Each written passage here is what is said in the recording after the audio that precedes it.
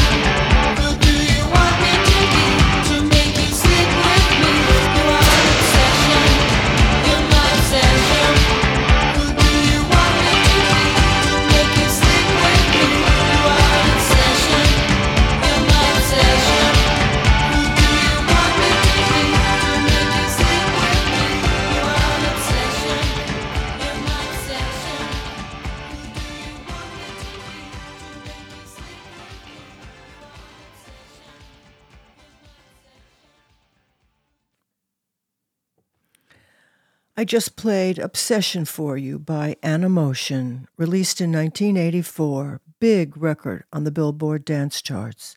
It went to number 6 on Billboard's Hot 100.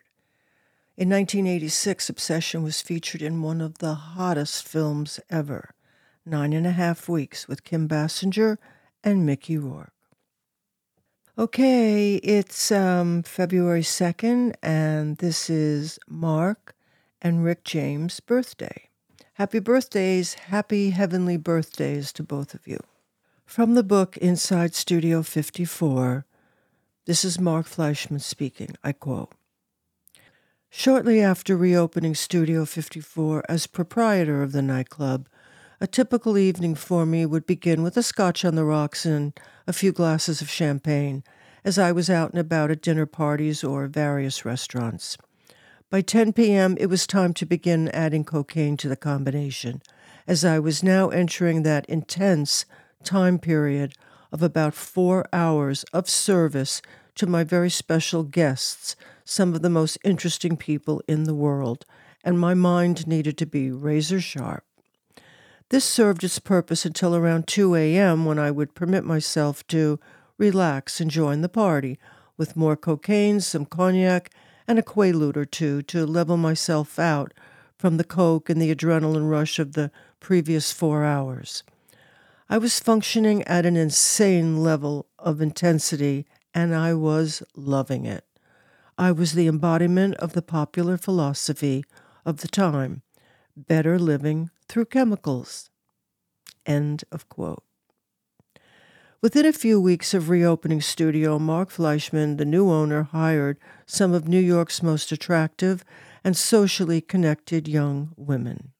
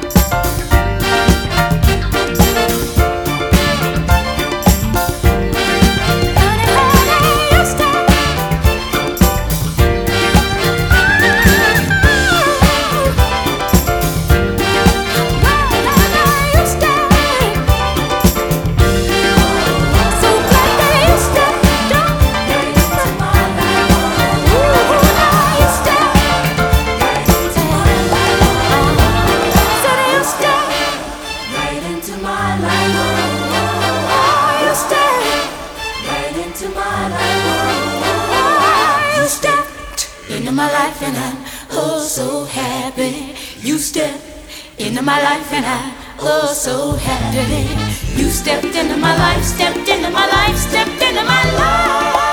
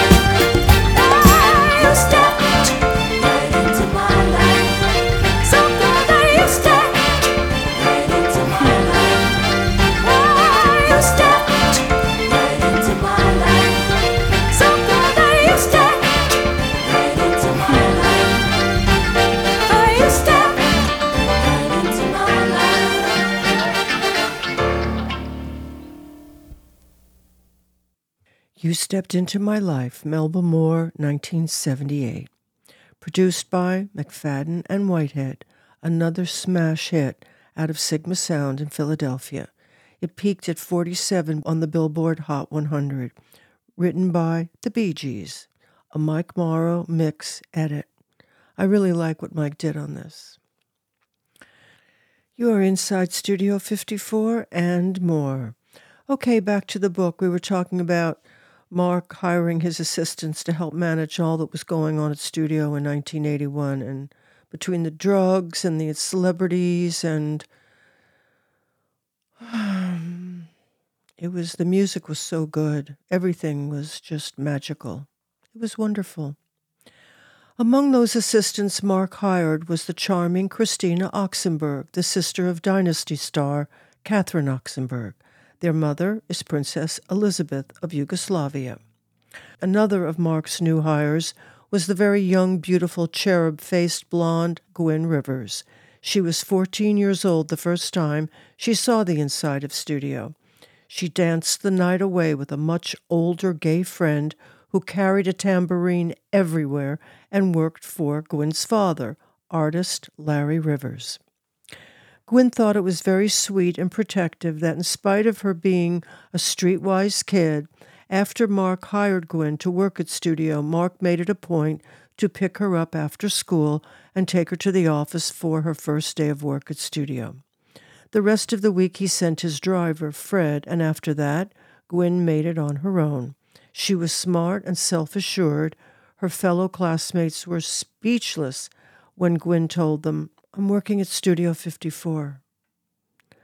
1 year later, Gwynne met Mick Jagger for the first time at a party at studio, celebrating an exhibition of her father's art at the very prestigious Marlborough Gallery, which had taken place earlier that evening.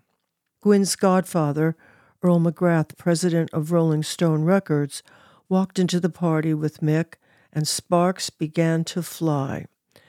Mick was immediately smitten with Gwynne, dressed in a long taffeta gown, telling her she reminded him of the debutantes he dated in London. When Mick put his arm around Gwynne's neck and hugged her, the photographers went crazy. From then on, in addition to being the daughter of famous artist Larry Rivers, Gwynne was now known as the sometime companion of Mick Jagger.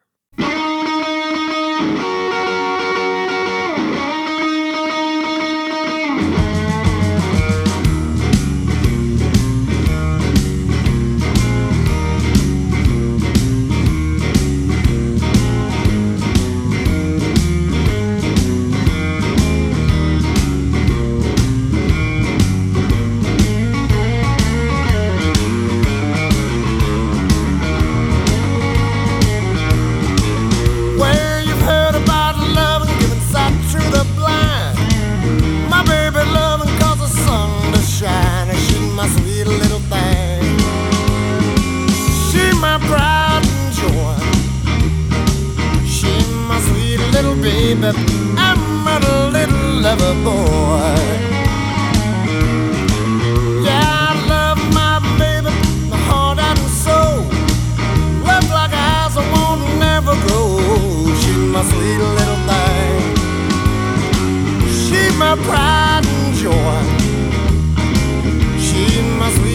baby, I'm a little lover boy.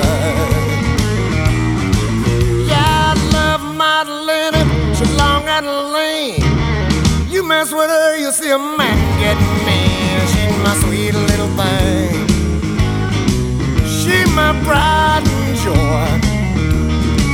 She's my sweet little baby. I'm a little lover boy.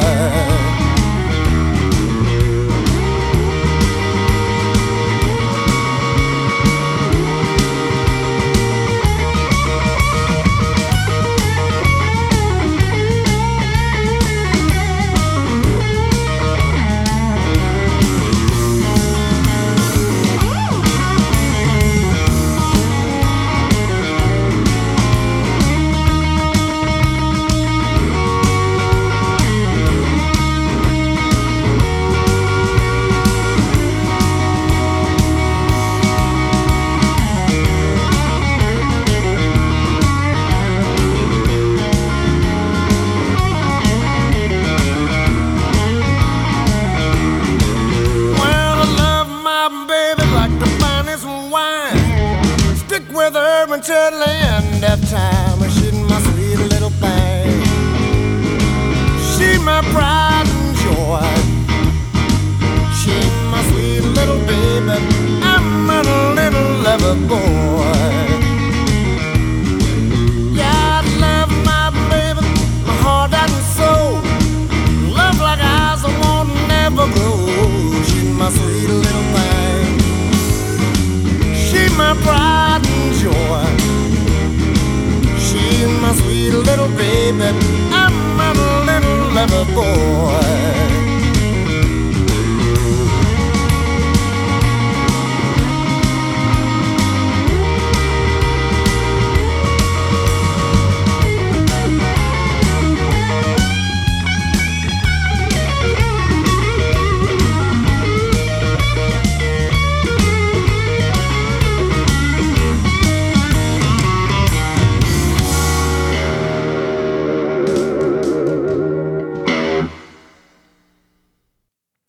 Pride and Joy, Stevie Ray Vaughan, 1983. I had Chuck Gregory on my mind when I chose to play that tonight. Chuck passed on in November of 23. I featured him in my last episode, a true record man. He discovered Stevie Ray Vaughan and brought him to the attention of John Hammond at Columbia Records, and boom, the rest is history. Okay, back to the book. Mick Jagger and Gwynne Rivers continued to see each other off and on in subsequent years. Things came to a head on the night of Gwynne's 18th birthday party at Studio. While her father, Larry Rivers, played a short set with his jazz band, Mick and Gwynne ended up in an embrace that went on for quite a while until Jerry Hall managed to break it up. But not before a photographer for the New York Post captured Mick and Gwynne's embrace in a photo that made the front page of the New York Post the very next morning. Gwynne proved to be a valuable asset to Market Studio. She had such good instincts about special events, and she knew a lot of really cool people. Mark met Henry Eshelman through Gwynne and hired him to manage the Studio 54 mailroom. Quite an undertaking, as you'll hear about. She introduced Mark to David Wallace, a sure-shot young promoter with a phenomenal mailing list, who knew Clint Smith, a childhood friend of Eddie Murphy, and through Clint, David booked several Saturday Night Live after-parties at Studio. David was 16 but looked 10 or 12. When David introduced himself to Mark's partner, Stanley Tate, and requested his check for a party he had booked at Studio, Stanley was in disbelief. He then called me to verify David's claim, which I did. Stanley then screamed into the phone, "Denise, that's impossible. He could not possibly work here." "Oh, but he does, Stanley. Please cut him a check for the money owed to him. He's a very good promoter." Stanley then screamed, "It's impossible. He's too young. He doesn't even shave." Oh, God. I had to cover the phone. I just smoked some really good pot, and I couldn't stop laughing. Poor Stanley. He was right. He was in disbelief. David was 16, but he looked 11 at the most. True. He had not one hair on his face to shave. Stanley was always a pain in the ass about money and budgets, but what did Mark expect? Stanley was considered to head the Federal Deposit Insurance Corporation in the Obama administration. Okay? So this guy is going to be a money-conscious guy. But we loved him. He was the voice of reason, and he did have his lighter moments as well. Stanley loved beautiful girls. He loved Elizabeth Taylor, and he loved the very sweet and irresistible fresh face and natural all-American look of supermodel Shawn Casey. She graced the covers of Harper's Bazaar and Glamour magazine many, many times. She was one of Calvin Klein's first models and the Estee Lauder girl from 1979 to 1984. Stanley was crazy about her and enjoyed being in her presence, and she enjoyed conversation with him as well. Stanley was always impeccably dressed in a suit and tie. He traveled the world and lived an interesting life. One night, Shawn Casey walked into the club with some girlfriends, and Stanley spotted them at the main bar. Shawn introduced Stanley to her friends, and Stanley then said to bartender L.J. Kirby, "Champagne, please, for Shawn and her friends." Shawn then put her hand on Stanley's shoulder and very sweetly said, "Thank you, Stanley, but please don't give me the cheap shit. I'd much rather pay for the good stuff myself." Stanley laughed and said, "LJ, a bottle of Dom Perignon for Shawn and her friends. Thank you."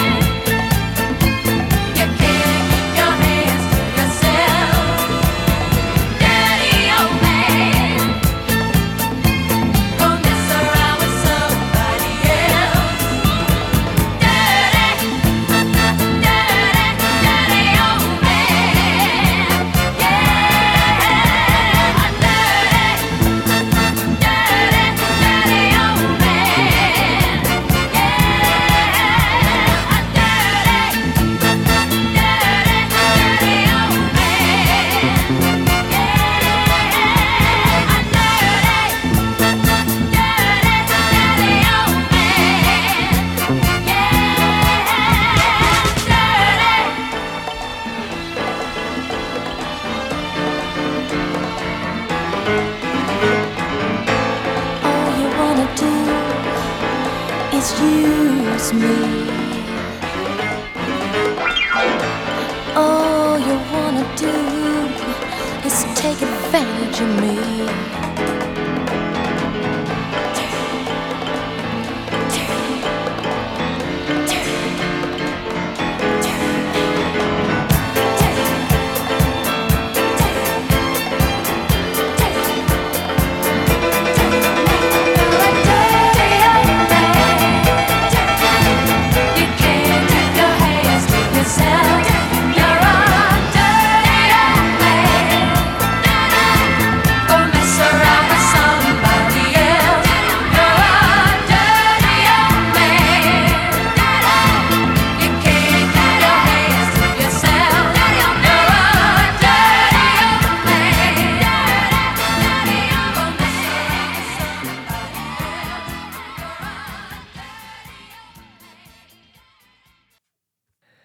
Dirty Old Man, The 3 Degrees, 1973. Written by Kenny Gamble and Leon Huff.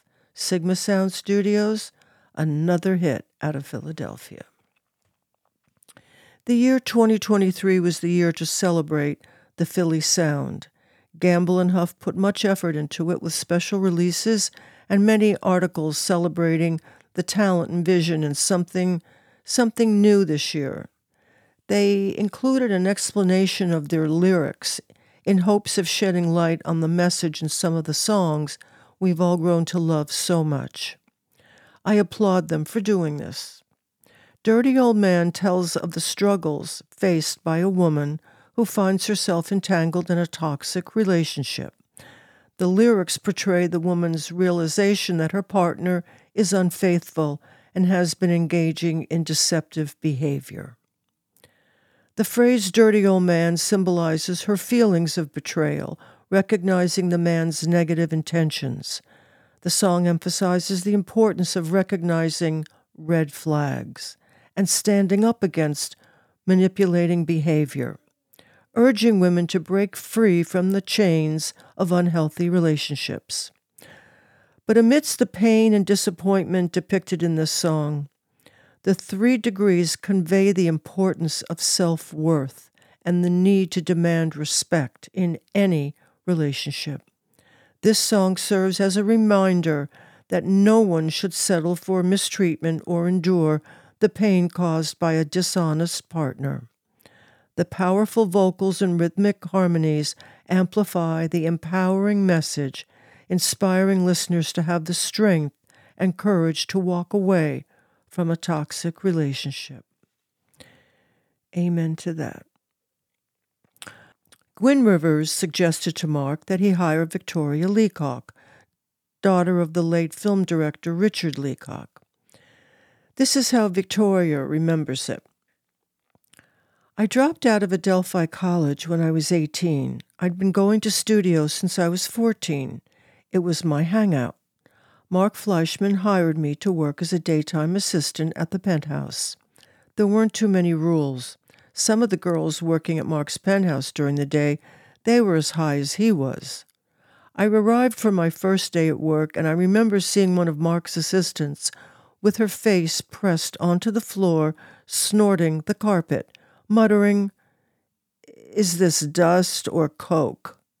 Is it coke?"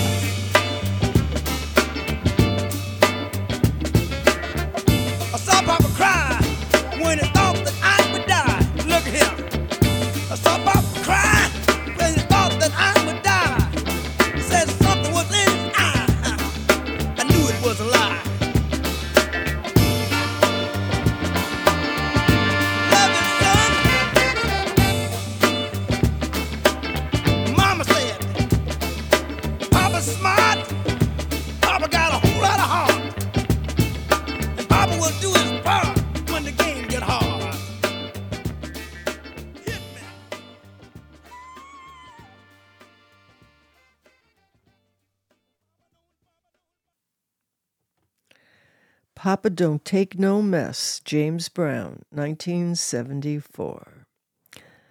This was his 17th number one on the R&B record list, and his last, sad to say. Papa Don't Take No Mess went to number 31 on Billboard's Hot 100. Okay, we are back inside Studio 54 and more. This one's about me, so I'm just going to read it. Back in 1965, when I was running the Forest Hills Inn, my father introduced me to Denise Chapman, a beautiful young blonde model. She was renting a charming turret room at the inn. Her grandmother and my father had met through Rabbi Abraham Hecht from Brooklyn, whose endorsement was sought by almost every Democrat politician running for statewide office in New York. Her great-aunt, Bunny Siegel, was the face of the Ziegfeld Follies on Broadway. Her father had been a roadman for Decca Records, and her mother, a Walter Thornton model and June Taylor dancer with Jackie Gleason. She was steeped in the blues and jazz and loved the Rolling Stones as much as I did. Denise and I bonded immediately. When I invited her to see the new club I was opening, the Candy Store, she jumped at the chance to be one of the go-go girls that danced on the tables. But she tired of that within a few months, but went on to make her mark in the music industry with the Carey brothers, Joe, Stan, and Ken. She was a partner to Ken Carey in the launch of South Soul Records, working in production, marketing, radio, and club promotion. It was now 1981, and Denise came to me seeking a job at studio. Having partied at the club from the very beginning in 1977, she understood the scene, had amazing contacts in the music industry, and shared my love of R&B music. I hired her immediately, and she was responsible for producing some of our biggest music events and parties.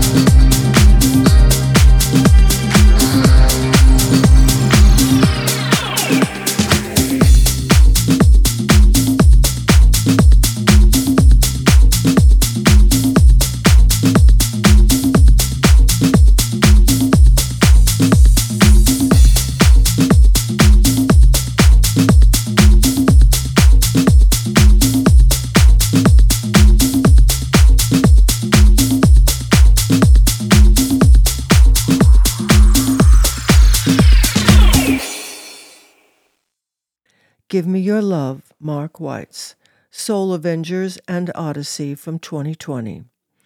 I heard that track for the first time on Crib Radio. On Friday nights, Steve G usually plays at 7 and Joe DeMonte goes on at 8.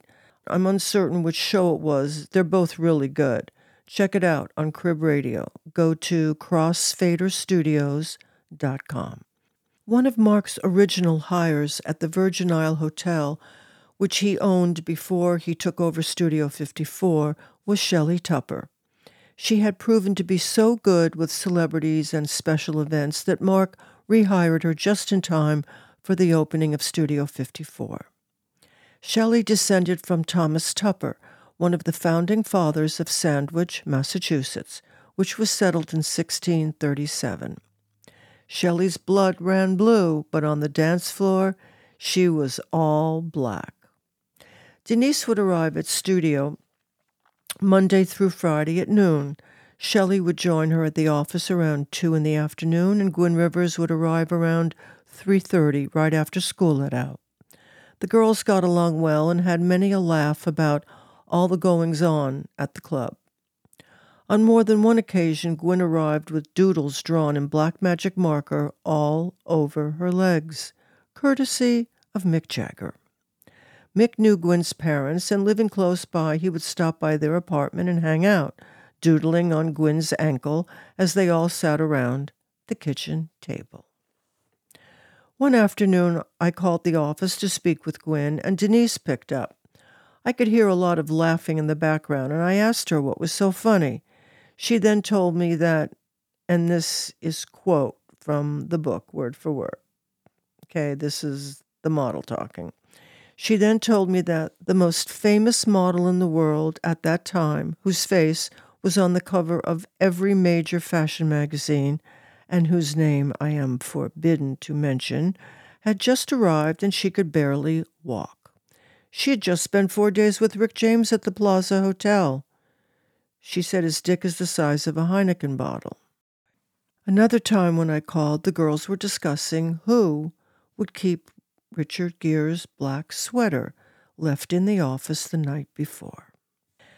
And then there was Hillary. Everyone was in love with Hillary. Hillary Clark, a very attractive teenager from England with a mane of long blonde ringlets and an irresistible sense of personal style. She was adorable. She became one of Mark's key nighttime assistants. She was very sexy in an Edwardian way.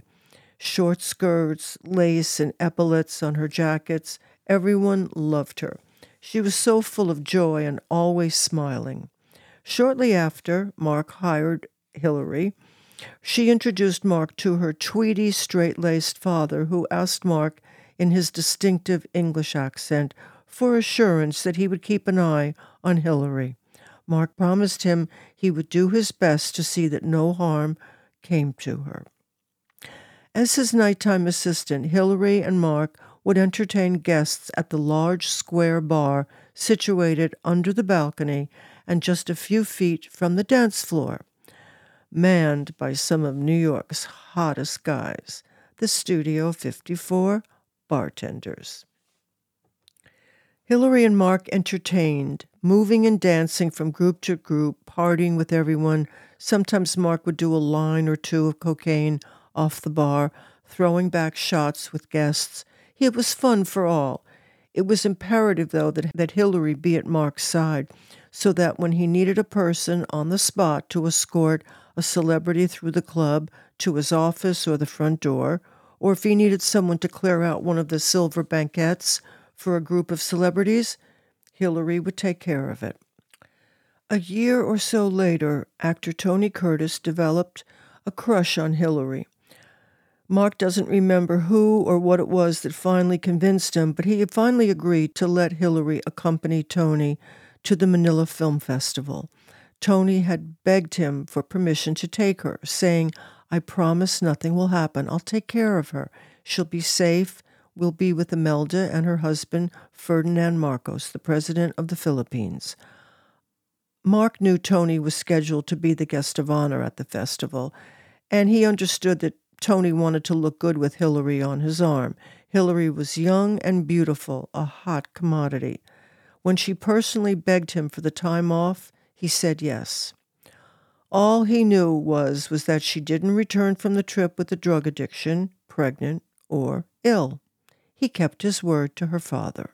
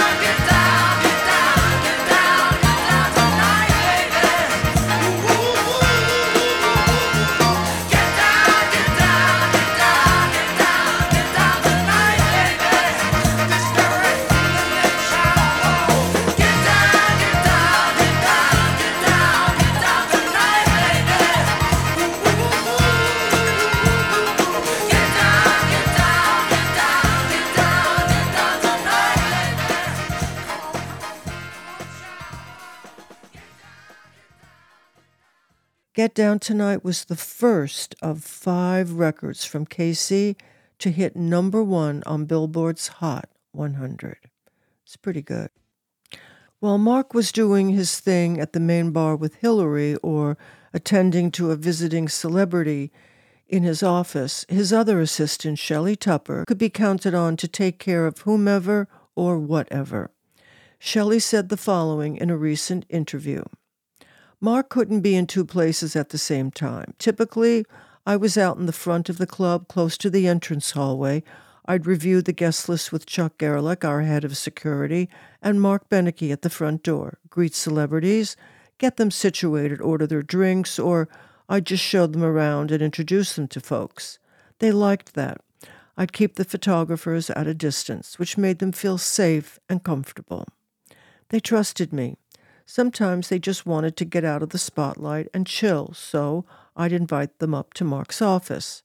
After a while, they'd go back down to the club and enjoy the scene, and then I could dance. I did a lot of dancing. Mark relied on me to run all over the club. I did a lot of running. I'd run through the basement, under the dance floor to get to the front door to greet the celebrities, then up to the rubber room, back down to the basement, back up and out to the front door, back to Mark's office, down to the dance floor, all over the club, and fast. I was Mark's buffer.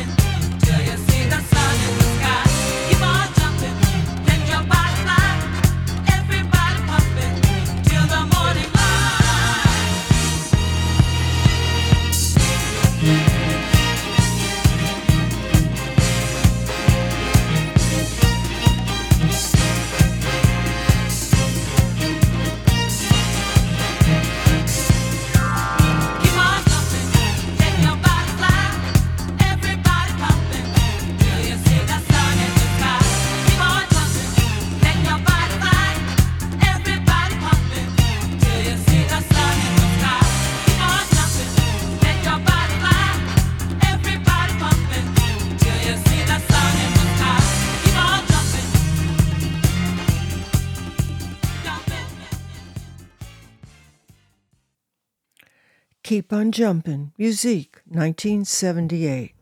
Big dance record. There was a lot of resentment about Studio 54 reopening so successfully, and we received several bomb threats, presumably from people who, in the past, probably had problems getting in. Mark hired a bodyguard as a police officer friend of his suggested. He didn't mess around. He secured the services of a former FBI agent.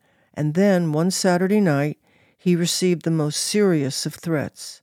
The New York Post was anonymously called and told a bomb would go off that night in studio at 1 a.m. The New York Police Department bomb squad came in with their big bomb-sniffing German Shepherd and swept the place in the middle of the party. Mark said he witnessed over the years at studio, nothing struck him more odd than the sight of a German Shepherd sniffing the seats in the dark balcony.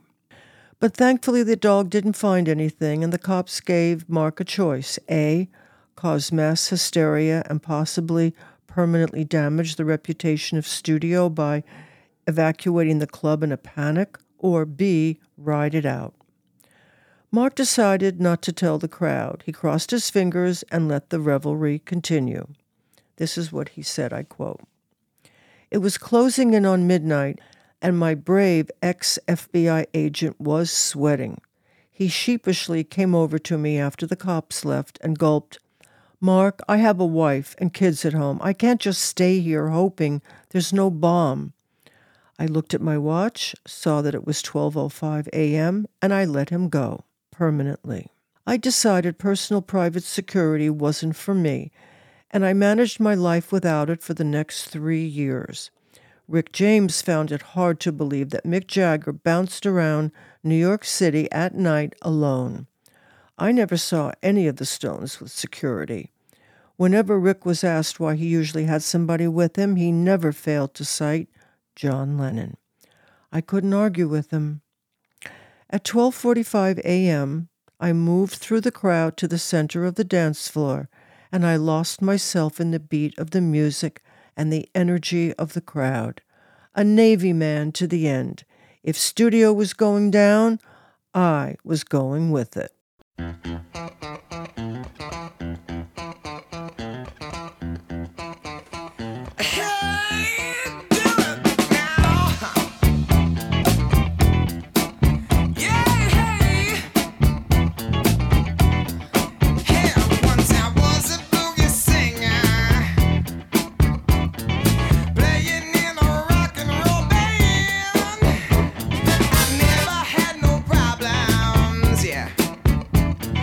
Burn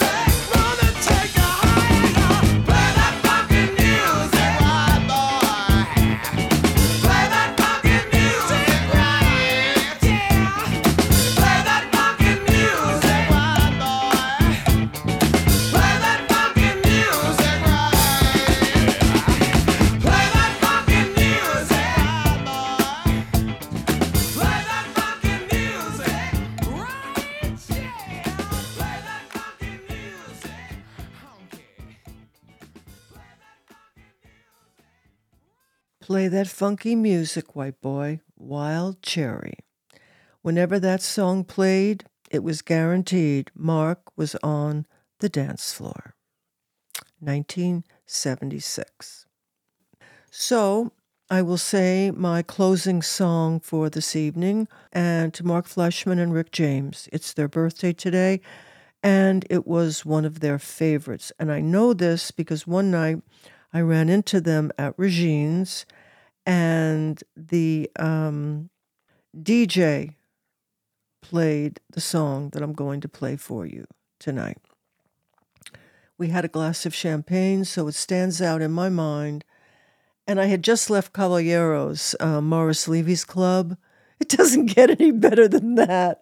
Morris Levy, Rick James, and Mark Fleischman, all within one block of each other, and this song that I'm going to share with you this evening. So it doesn't get any better than this one, written by Harold Arlen from the Great American Songbook, and I dedicate it to the guys and to all of you on February 14th. Happy Valentine's Day. Until next time, good night, boys and girls. XOXO.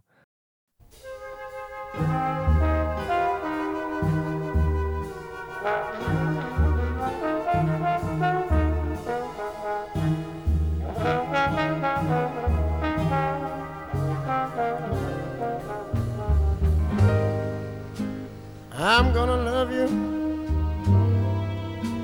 like no one's loved you, come rain or come shine.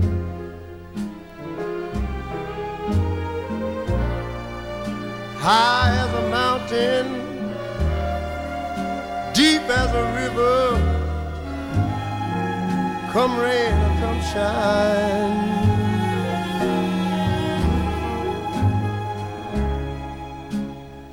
I guess when you met me,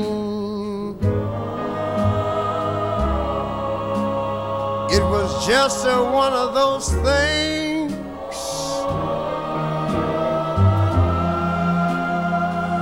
But don't ever bet me, 'cause I'm gonna be true. Well, if you let me,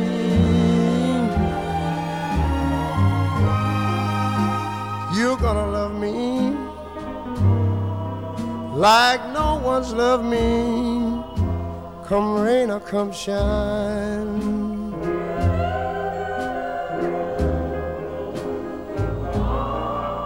Happy together, unhappy together, and wouldn't it be fine?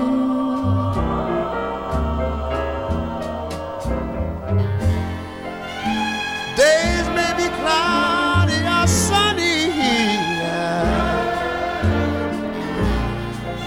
we're in or we're out of the money,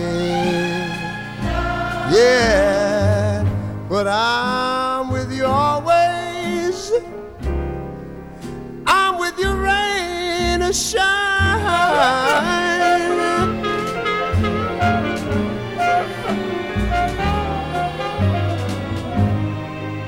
You're gonna love me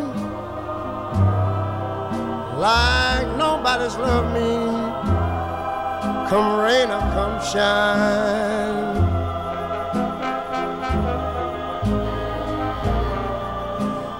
Happy together,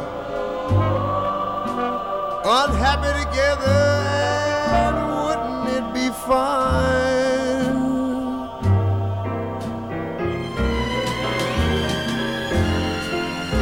Days may be cloudy or sunny, we're in or we out of the money, yeah, I'm with you always. I'm with you rain, whoa, yeah.